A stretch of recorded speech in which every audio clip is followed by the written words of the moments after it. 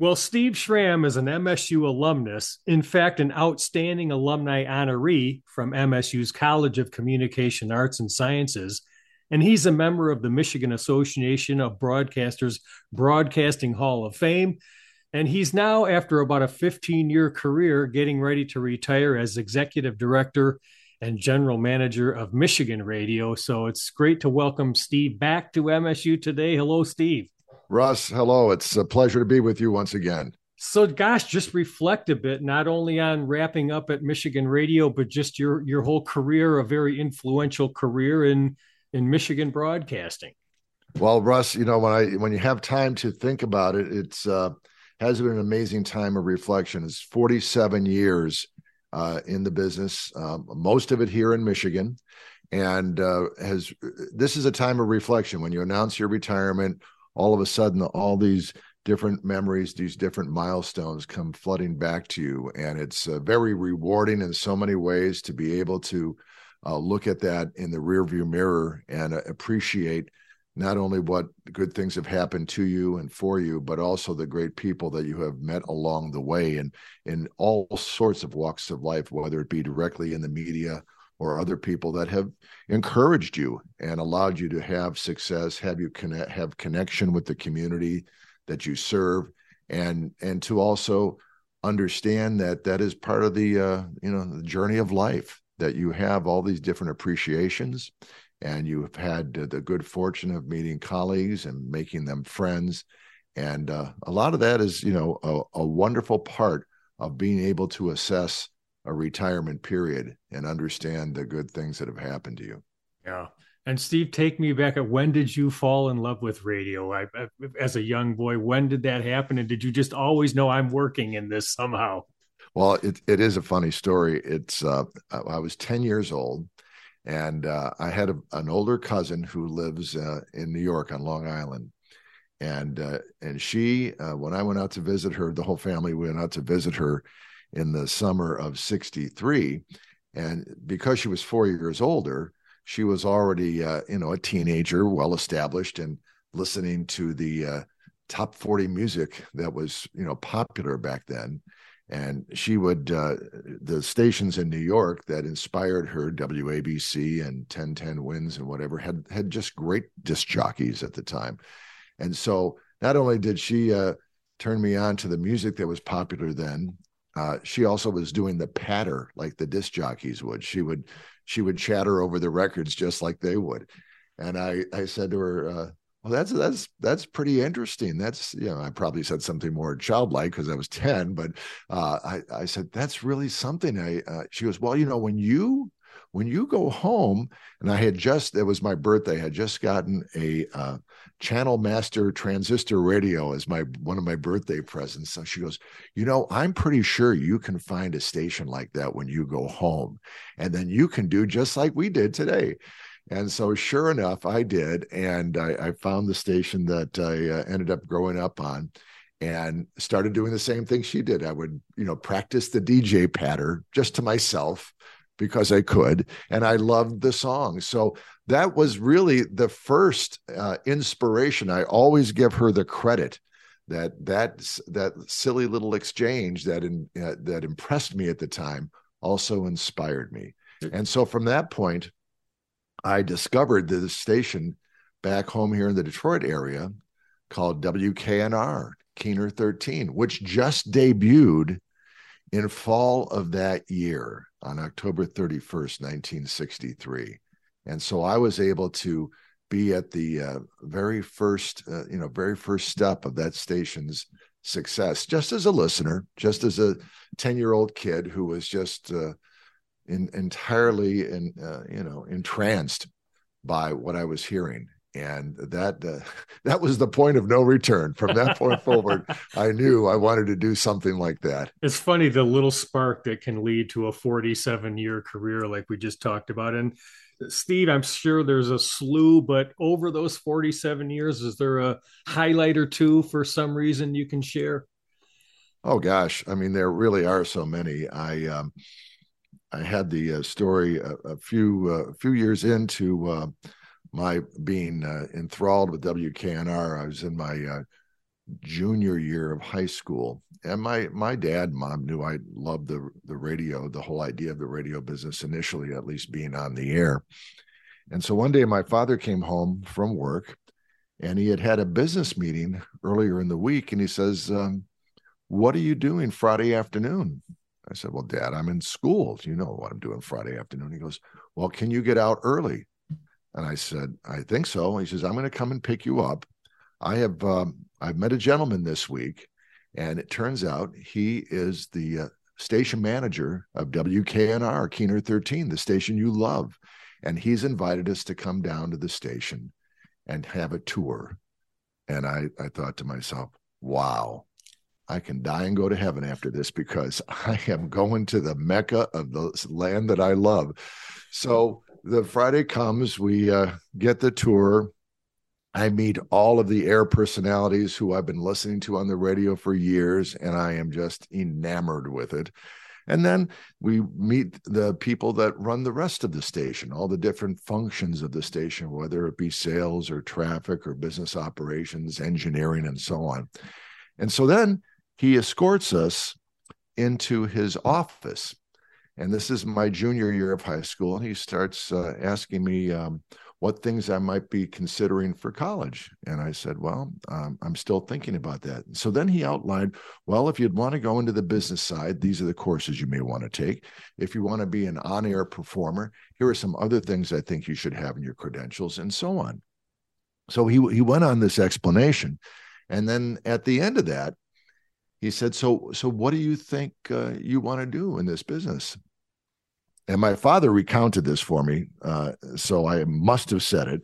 And he said, so what do you want to do in this business? I said, well, frankly, someday I'd like to sit in your chair.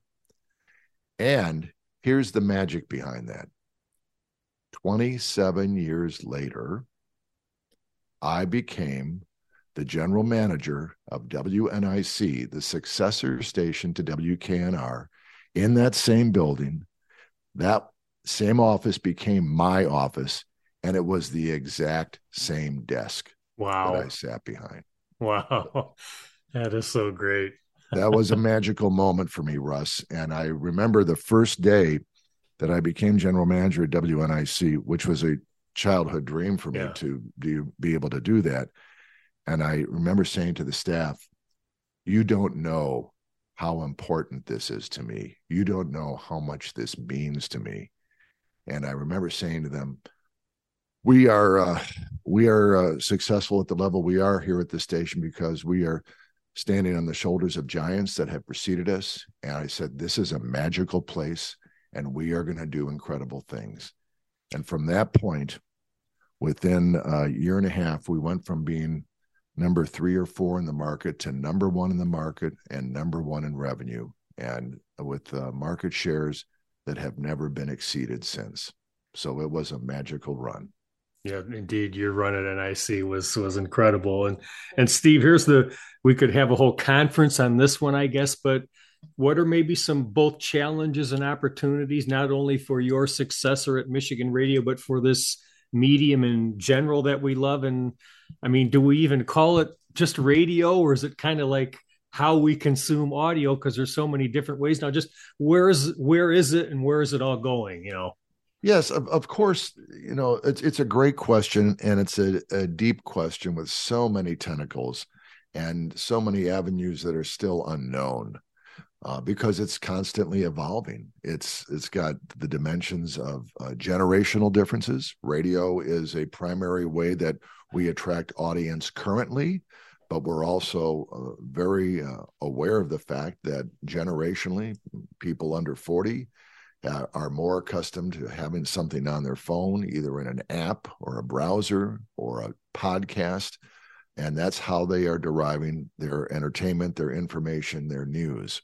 And it's not just on a one-to-one way. It's certainly on the social media channels, whether it be Facebook, and now TikTok is beginning to enjoy more prominence as an information carrier, as well as the brief and sometimes goofy videos that you find on there. So we do research all the time about audience trends.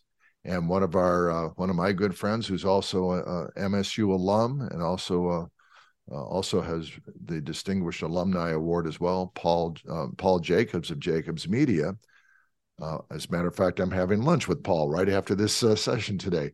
But the research that we commissioned with them last year, one of the pointed questions in the survey that we ask randomly of people across the state is, do you own a working radio in your home, and do you use it? And that is a answer that gives results by the generation that are eye-opening. So certainly people who have had radio as their device for listening for a long period of time still will access it primarily in the car, quite honestly, and not so much at home or the office. And because the ubiquitous access of streaming is now more universal and more readily available, except, as we well know, in rural areas where it is not as accessible. That creates this divide of the haves and have-nots. Who has internet access? Who has a phone with 5G service that can access whatever they want or what they need at a moment's notice? And the value that still broadcasting brings to this whole equation now is one of accessibility, because you don't have to have a subscription to Verizon or any of the major carriers in order to hear a broadcast signal. And it is always available. It's always on. It requires no bandwidth or a subscription. And to me, even though there are generational differences in how people are accessing media, in times of urgent matters, in times of emergencies, whether it be weather or other unrelated or unforeseen situations, where all of a sudden all the cell networks are clogged because there's too much demand on them and they can't service everyone trying to access, or there's power losses at various cell towers and you're getting spotty or inconsistent reception, a broadcast signal is a reliable safeguard on how people can receive communication in difficult times. So I still see that there's virtue for the broadcast presence, but I also recognize generationally that there is a habit that is irreversible that will make broadcasting secondary to them, or maybe non-existent, because things like Apple CarPlay allow you to plug in your phone on a cord or with Bluetooth, and you're continuing to stream in your car the same things you were listening to in your earbuds. So I think those are some of the challenges. I think broadcasters have done a very good job of trying to meet the audience where they are, with social channels, of course, and streams. We have a very robust stream audience at Michigan Radio ourselves that goes far beyond Michigan. We have big pockets of listeners in New York and Chicago and other major areas, LA, and we have international listenership as well in the UK and China. So that makes it more interesting.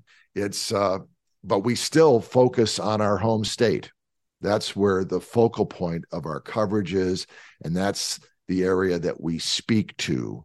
And I think that's why people even distantly tune in, because they have an affinity for the state of Michigan. They may be originally from here or worked here at one time, and that is attractive to people both near and far.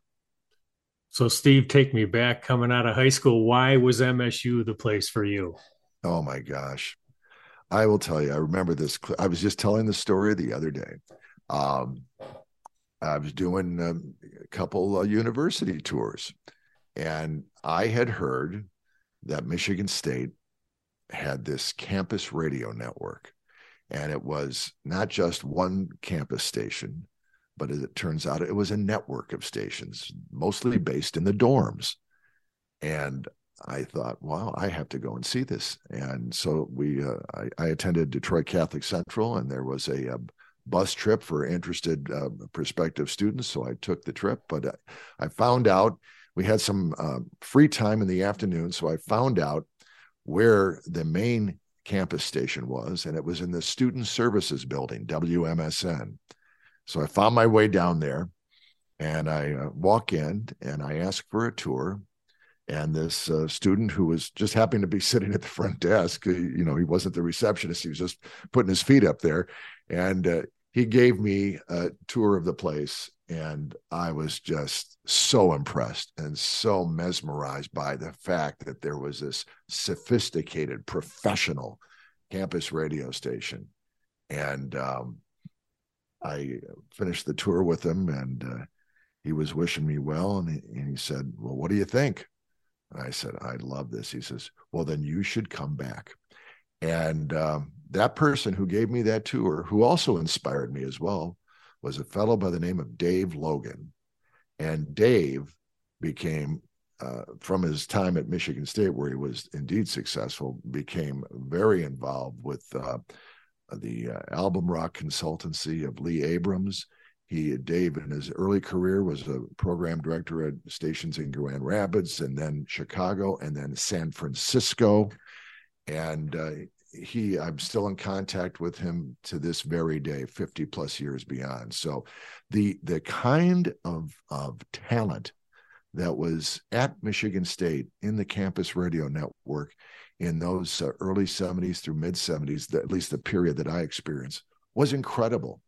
And one of the things that I still cherish to this day is there's a group of us, it's kind of like our own media fraternity, that were at school together. And it was a big chill group of us that were all on campus radio. And still to this day, I'm in very close contact with all of them, 50 plus years beyond our time on campus. And all of them had successful careers in the broadcast and media industry. And Steve, you've been touching on it, but then a little bit about how your MSU experience set you up for this 47-year career. Well, I love Michigan State. I always have. I have tried to give back over the years, not only financially, but coming back to speak to classes. I have been happy in the times where, especially at Michigan Radio, where we have a robust internship program, to come and speak to the students at the Impact, come to speak at Communication Arts and Sciences Career Days. And I'm proud to tell you that more than a couple of the interns that we brought to Michigan Radio ended up with careers either on Michigan Radio and then graduated from us and went on to careers at NPR and other major public radio stations across the country. So that is personally fulfilling to me. I still follow them on Facebook. I love watching the next generation find their path of success and germinate the happiness in their career. And that is very rewarding. And it all starts because I loved my experience at Michigan State. Well, and Steve, speaking of those young people, the next generation, with all we've talked about, what's sort of your advice to someone who wants to get into whatever, some aspect of this communication world? Well, I think in Michigan State in particular, with the College of Communication Arts and Sciences, gives tremendous opportunities and options to students who are there. Certainly, there's a well-established journalism program at Michigan State, and it has been able to place students successfully into their careers, and they have skyrocketed because of the foundation they have found at Michigan State. And I think that is also true with the other aspects of Michigan State that are alive and vital, including the Impact, the student FM radio station. I, in my years in the early iterations when it was still a carrier current AM network of stations, found our success there. And then one of our classmates, Gary Reed, helped it become an FM powerhouse for College Radio Station of the Year awards for decades.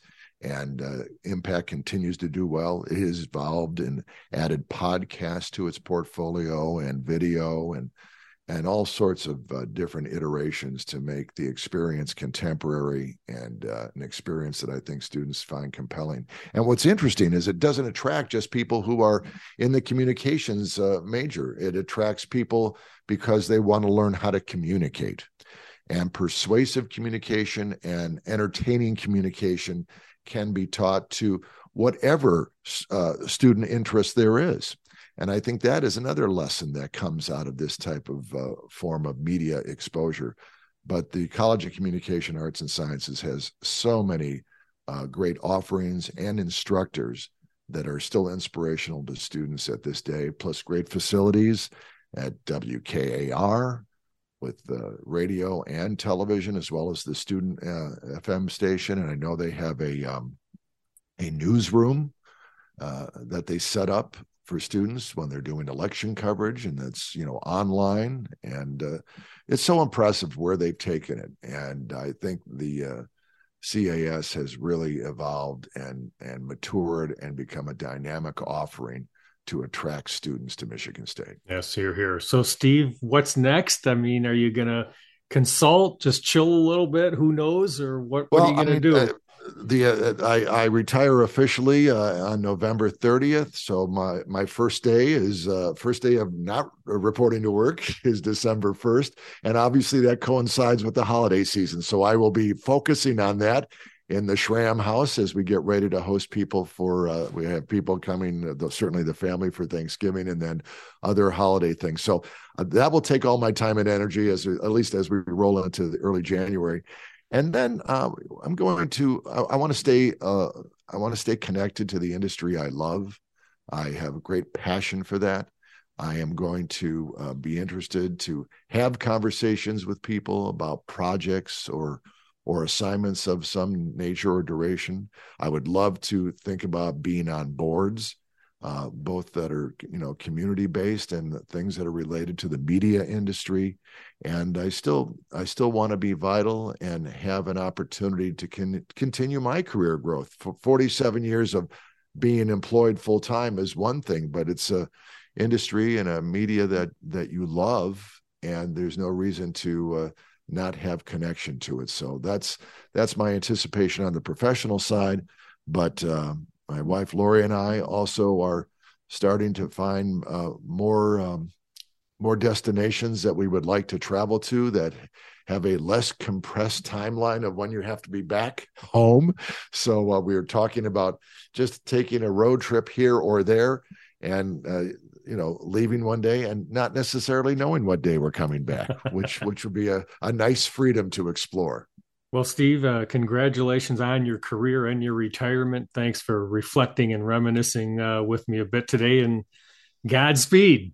Well, Russ, thank you. We have had tremendous conversations over the years in addition to our personal and professional relationship. I applaud you for all of the good work that you have done with your programs and MSU today. It's absolutely fantastic. I think the university does benefit from it quite a bit. And I just want to thank you for your decades of Go Green, Go White support. Well, kind of you to say, Steve. That means a lot coming from you. So thank you. And again, that's Steve Schramm, retiring as Executive Director and General Manager of Michigan Radio. I'm Russ White. This is MSU Today.